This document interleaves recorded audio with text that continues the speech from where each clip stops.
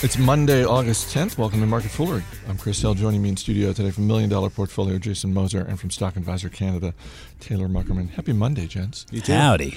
It's kind of like Jakarta out there. It's just like swampy, and I'm just waiting for the clouds to open up. It is a bit. And relieve us. Although, I mean, watching football last night, it's just a harbinger of things to come, right? I mean, we have fall on the way. I mean, I you know, it's a state of mind almost, I think. As long as you feel like it's coming, you can really you can start feeling a little bit better out there. You're saying as long as I feel like it's cooler outside and less humid, I'm good. Mine is You feel thing. the breeze.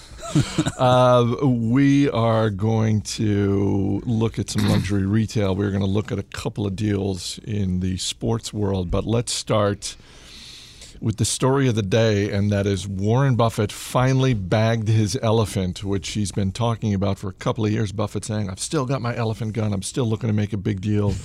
And we've got it because Berkshire Hathaway is buying Precision Castparts, which is an aviation and energy industry parts maker, for more than $37 billion in cash. And Taylor, this is the biggest deal ever by Berkshire Hathaway, and that's saying something, because they've pulled off some massive.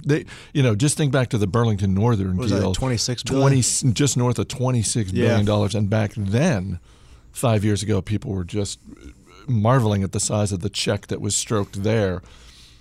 Now more than $37 billion. Well, if this turns out the same way, I mean, the payback period wasn't too long on Burlington Northern.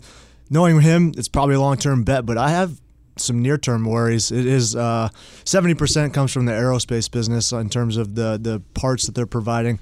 But you've seen a ton of capacity growth in the airline industry, at least in the passenger jet side of things. And some of the airline CEOs are coming out a little nervous about the capacity growth that's been going on industry-wide. As you can see in Boeing, I think Boeing and Airbus, they said 10,000 jets on backlog right now. So there's demand there, but those can be canceled if things dry up. So while that's from the competitive side of the airline industry, parts suppliers might not be that bad off. But then again, you have another maybe 10 to 15% from the oil and gas business here. So maybe this is a secret play on the rebound, but people are saying that might not happen for another couple of years. I think it'll happen sooner, but there's some tailwinds for the long term. But I think the near term for this business, investors might be like, what the heck are you doing for the next year or two? But it could pay off over the long run. Yeah, I don't think it's just investors. I mean, if you look at the coverage today, there are analysts out there sort of questioning this deal at this price. Mm-hmm. And as someone who doesn't own Berkshire Hathaway, same. I'm pretty agnostic about this. I always like when there's some sort of a check. Mm-hmm. We saw this last Friday, or I guess last Thursday, when Planet Fitness went public, and at $16 a share. Judgment-free zone. And the stock went up 10 cents at the end of the day, up 10 cents. So I was like, well, that's nice that there's a little, that we're not just going to rush out and buy any IPO. And by the same token, Jason, part of me likes the fact that in the wake of other deals, most recently, I guess, sort of the Heinz deal, where people were quick to stand up and applaud Buffett for these deals, part of me kind of likes the fact that there are analysts saying, yeah, I'm not sure about this one. Yeah, I mean, I as a Berkshire shareholder, I mean, I think, hey, let's not make this out to be more than it really is. I mean, this is not the deal of the century. It's obviously a great headline because it's a big acquisition.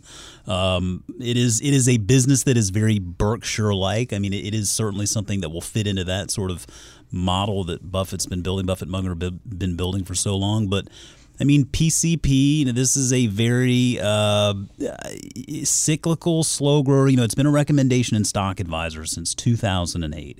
Now, up to this point, it had done well. It had beaten the market by a small margin. So this deal obviously takes it over the top. Yeah, Investors it's up close have to done very 20% well today. But I mean, again, this isn't one of those businesses that makes you just scream, "Wow, what a wonderful acquisition! This is going to change the game," right?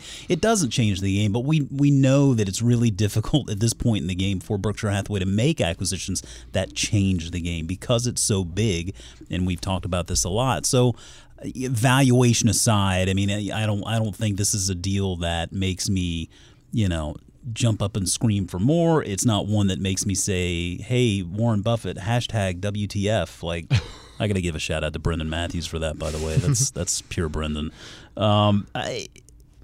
it is what it is. And I think he gives credit to Todd Combs for this deal, because Todd Combs is the one who started building a position in this company back in 2012. I think it'll do very well as a Berkshire property. Well, and when you look at the stock performance, as you said, beating the market since first recommended in Stock Advisor, although over the past year or so, this is a stock, in part, maybe not surprising, Taylor, due to the energy side of the business and what we've seen with energy stocks over the last year. The stock has come down over the last 12 months. So, it may be something that Combs has had in his sights for a while. And given the drop in the stock, it's, hey, look, we're going to pay $37 billion for this, as opposed to maybe a year ago, they're paying somewhere in the mid-40s. Well, yeah, you look at the management from PCP, and they said that the oil space was supposed to be a growth market for them, and it was just bad timing in terms of entering that market, and then a short time thereafter, market sold off last November. So it could return to that growth market that they're looking for, and maybe you're buying it at a better price now than when it had those growth prospects kind of baked in. If you are looking for more choices among luxury retail stocks, we have some good news. Neiman Marcus is going public later this year. What can go wrong? What could possibly go wrong? Hitting us up on Twitter, @MarketFoolery is our handle. Craig Hammerberg, who writes, it'd be great to hear your thoughts on Neiman Marcus. Online sales seem pretty strong. They do seem pretty strong. 24% of revenue last year? That is higher than I would have guessed for a company like Neiman Marcus. Higher than probably most people would have guessed. And I was speaking with Corey Kazar at the Dallas Business Journal with us last week regarding this IPO and sort of breaking this down. Well, you gotta give scratch credit the back, to people. right? I don't know that she's one of our dozens of listeners either, but I'll hit her up on Twitter and see if maybe I can't get her to at least give us a try. But yeah, I sort of broke this down to the pros and cons. As you said, the online business, I think, is robust. 24% of overall sales is significant, I think, and it shows that they haven't been asleep at the wheel where that's concerned. And I think that when you look at the luxury fashion market, and let's make sure to differentiate this from sort of the affordable luxury, because I think this is not, I think, one of those Coach or Michael Kors stories, but the global market here is expected to grow from $308 billion in 2015 to $354 billion in sales by 2019. So globally speaking, this gives Neiman Marcus a small piece of the pie today and an opportunity to grow that share. Obviously enough worries or red flags or concerns here. Number one, fashion retail is fickle. It's tough. And if we saw them go the way of discounting and or outlet stores and kind of doing that Michael Kors Coach sort of thing, this could really, really go south fast. Leadership, I think, is an asset there. Karen Katz has been the CEO for 5 or so years now, I think. Neiman Marcus has achieved 22 consecutive quarters of positive comparable revenue growth, and so I think that's significant. She's obviously doing something right. I will say that the proceeds of this IPO are going to go to pay down debt. We don't really ever really like that. That's a red flag. Container store, we always like to see the IPO proceeds go towards growth. That's not going to be the case here. Who knows? There's private equity interests at hand here that are basically, going to benefit from this IPO. And as an investor, it'll be one I think worth watching. But I would give this thing a couple of quarters to report and sort of see how they're going to do in their new iteration as a public company. As I mentioned at the top, a couple of deals in the sports world. Under Armour announced a new deal with the NBA. They're going to be a multi-year partner at the NBA Draft Combine. And Twitter announced a multi-year deal with the NFL, whereby they claim unique content, including video, is going to be distributed to Twitter users from the NFL and their sort of network properties.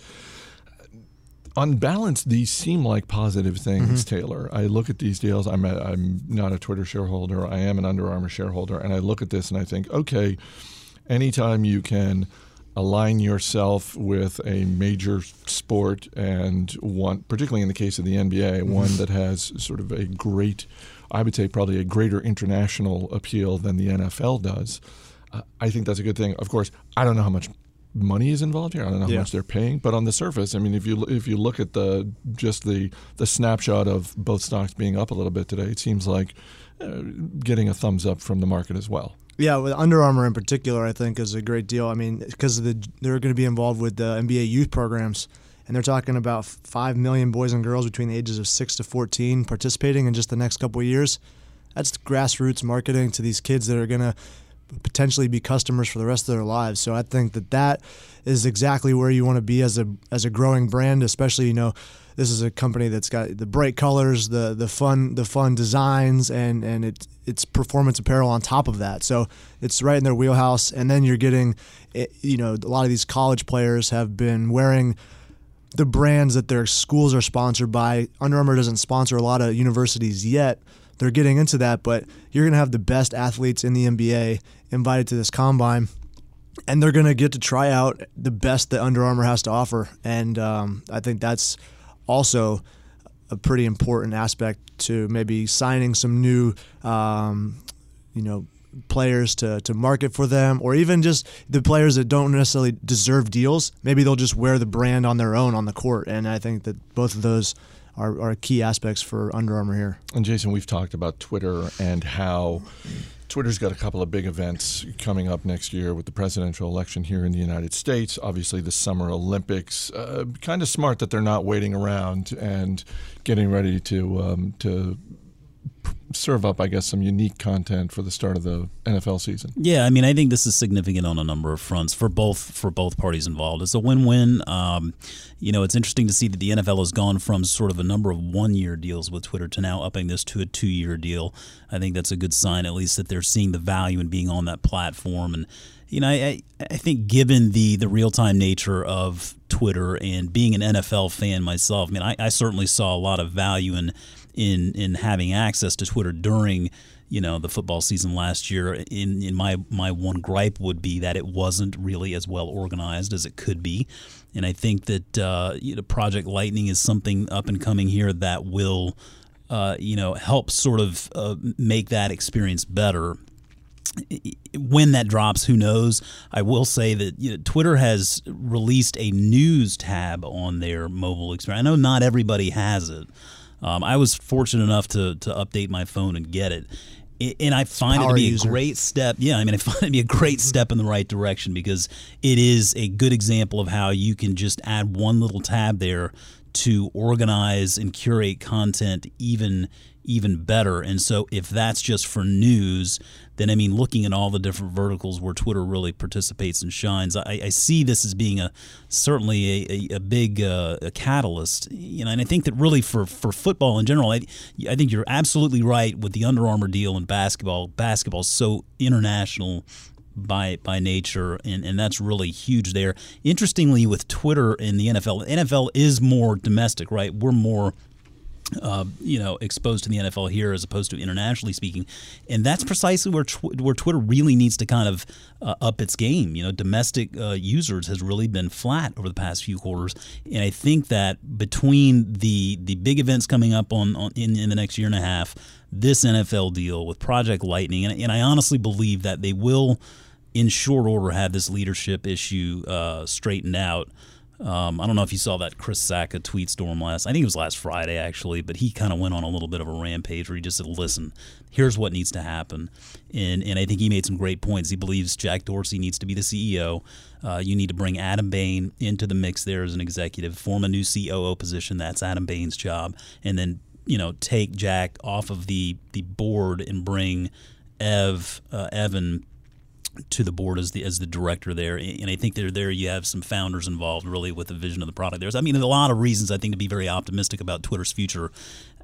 It's more of a question of leadership than it's a question of the platform, and this NFL deal I think is a good sign of things to come. You think Chris Sacca's rant had anything to do with the fact that Twitter shares have dropped about 20% in the last 2 weeks, even with today's bump? Well, possibly, but I will say, as a shareholder myself and as someone who's obviously bullish on the company, I think, and I've said it before, I mean, every day that they let go by without having this management situation resolved is just a total waste, and it's really, I think it's an insult to shareholders to not have it fixed, because honestly, that's the one big roadblock for them, I think, is actually having competent leadership in there, and I think it's almost just kind of so obvious, it's just staring us all right in the face to just get it done already and let's move forward. I don't remember a company with this high of a profile struggling to find leadership for as long as it really has. It's pretty amazing. Yeah. Well, and you want them to get it right. I mean, anytime a company, it doesn't matter. I mean, we're talking about Twitter. We could be talking about any company. I mean, any CEO transitions are tough to pull off. And so obviously you don't want to see a hasty move just to get someone permanent in the corner office. But yeah, this does, unlike, for example, and this is an unfair comparison, but unlike what we saw with Google, where Google was looking for a new CFO, and it took them about an hour and a half to make a Godfather offer, and and they got this phenomenal CFO to leave her longtime job on Wall Street and come over and start running things at Google, immediately impressing people on the latest Google conference call. So, I think probably part of what Twitter is dealing with is they are not so successful, and their pockets are not so deep that they can blow someone away. They can't identify the person, because we don't know how Google went about their CFO search, but my hunch is it went something like this: if we could get anyone in this country to be our CFO, who would it be? The pick of the litter. Oh, it's Google. her? Yeah. Great, go make her a Godfather offer. Like, Twitter can't do that with this. No, they can't. But I mean, I think they really don't need to. I think for Twitter's sake, they really need to have founders involved with leadership here, because that's really what helps innovate and drive this platform forward. And I mean, you look at something like Facebook with Mark Zuckerberg and Sheryl Sandberg. I mean, that is a phenomenal 1-2 punch in the executive office there between the founder of the platform and just a very astute, wonderfully driven leader there in Sheryl Sandberg. That is a great team. And I think that with Twitter, they could have potentially that dynamic with something like Jack and Bain as CEO and COO themselves. And you mentioned Google. Well, you still have the founders there, so they really didn't need that influence. They could go out and just get the best business mind they could find. Well, right, and in this case, it's Larry Page saying, you know what, maybe if we got a CFO who could help us sort of be a counterbalance to all of the enthusiasm that we have at this company for the moonshots, and then they bring in Ruth Porat, and she's like, "Oh yeah, we'll cut back some of this." Requirement number one: you can't be a yes man or yes woman. You've got to, and that's what they got. Counter us. All right, thanks for being here, guys. Thank you. As always, people on the program may have interest in the stocks they talk about, and the Motley Fool may have formal recommendations for or against. So don't buy or sell stocks based solely on what you hear. That's going to do it for this edition of Market Foolery. The show is mixed by Dan Boyd. I'm Chris Hill. Thanks for listening. We will see you tomorrow.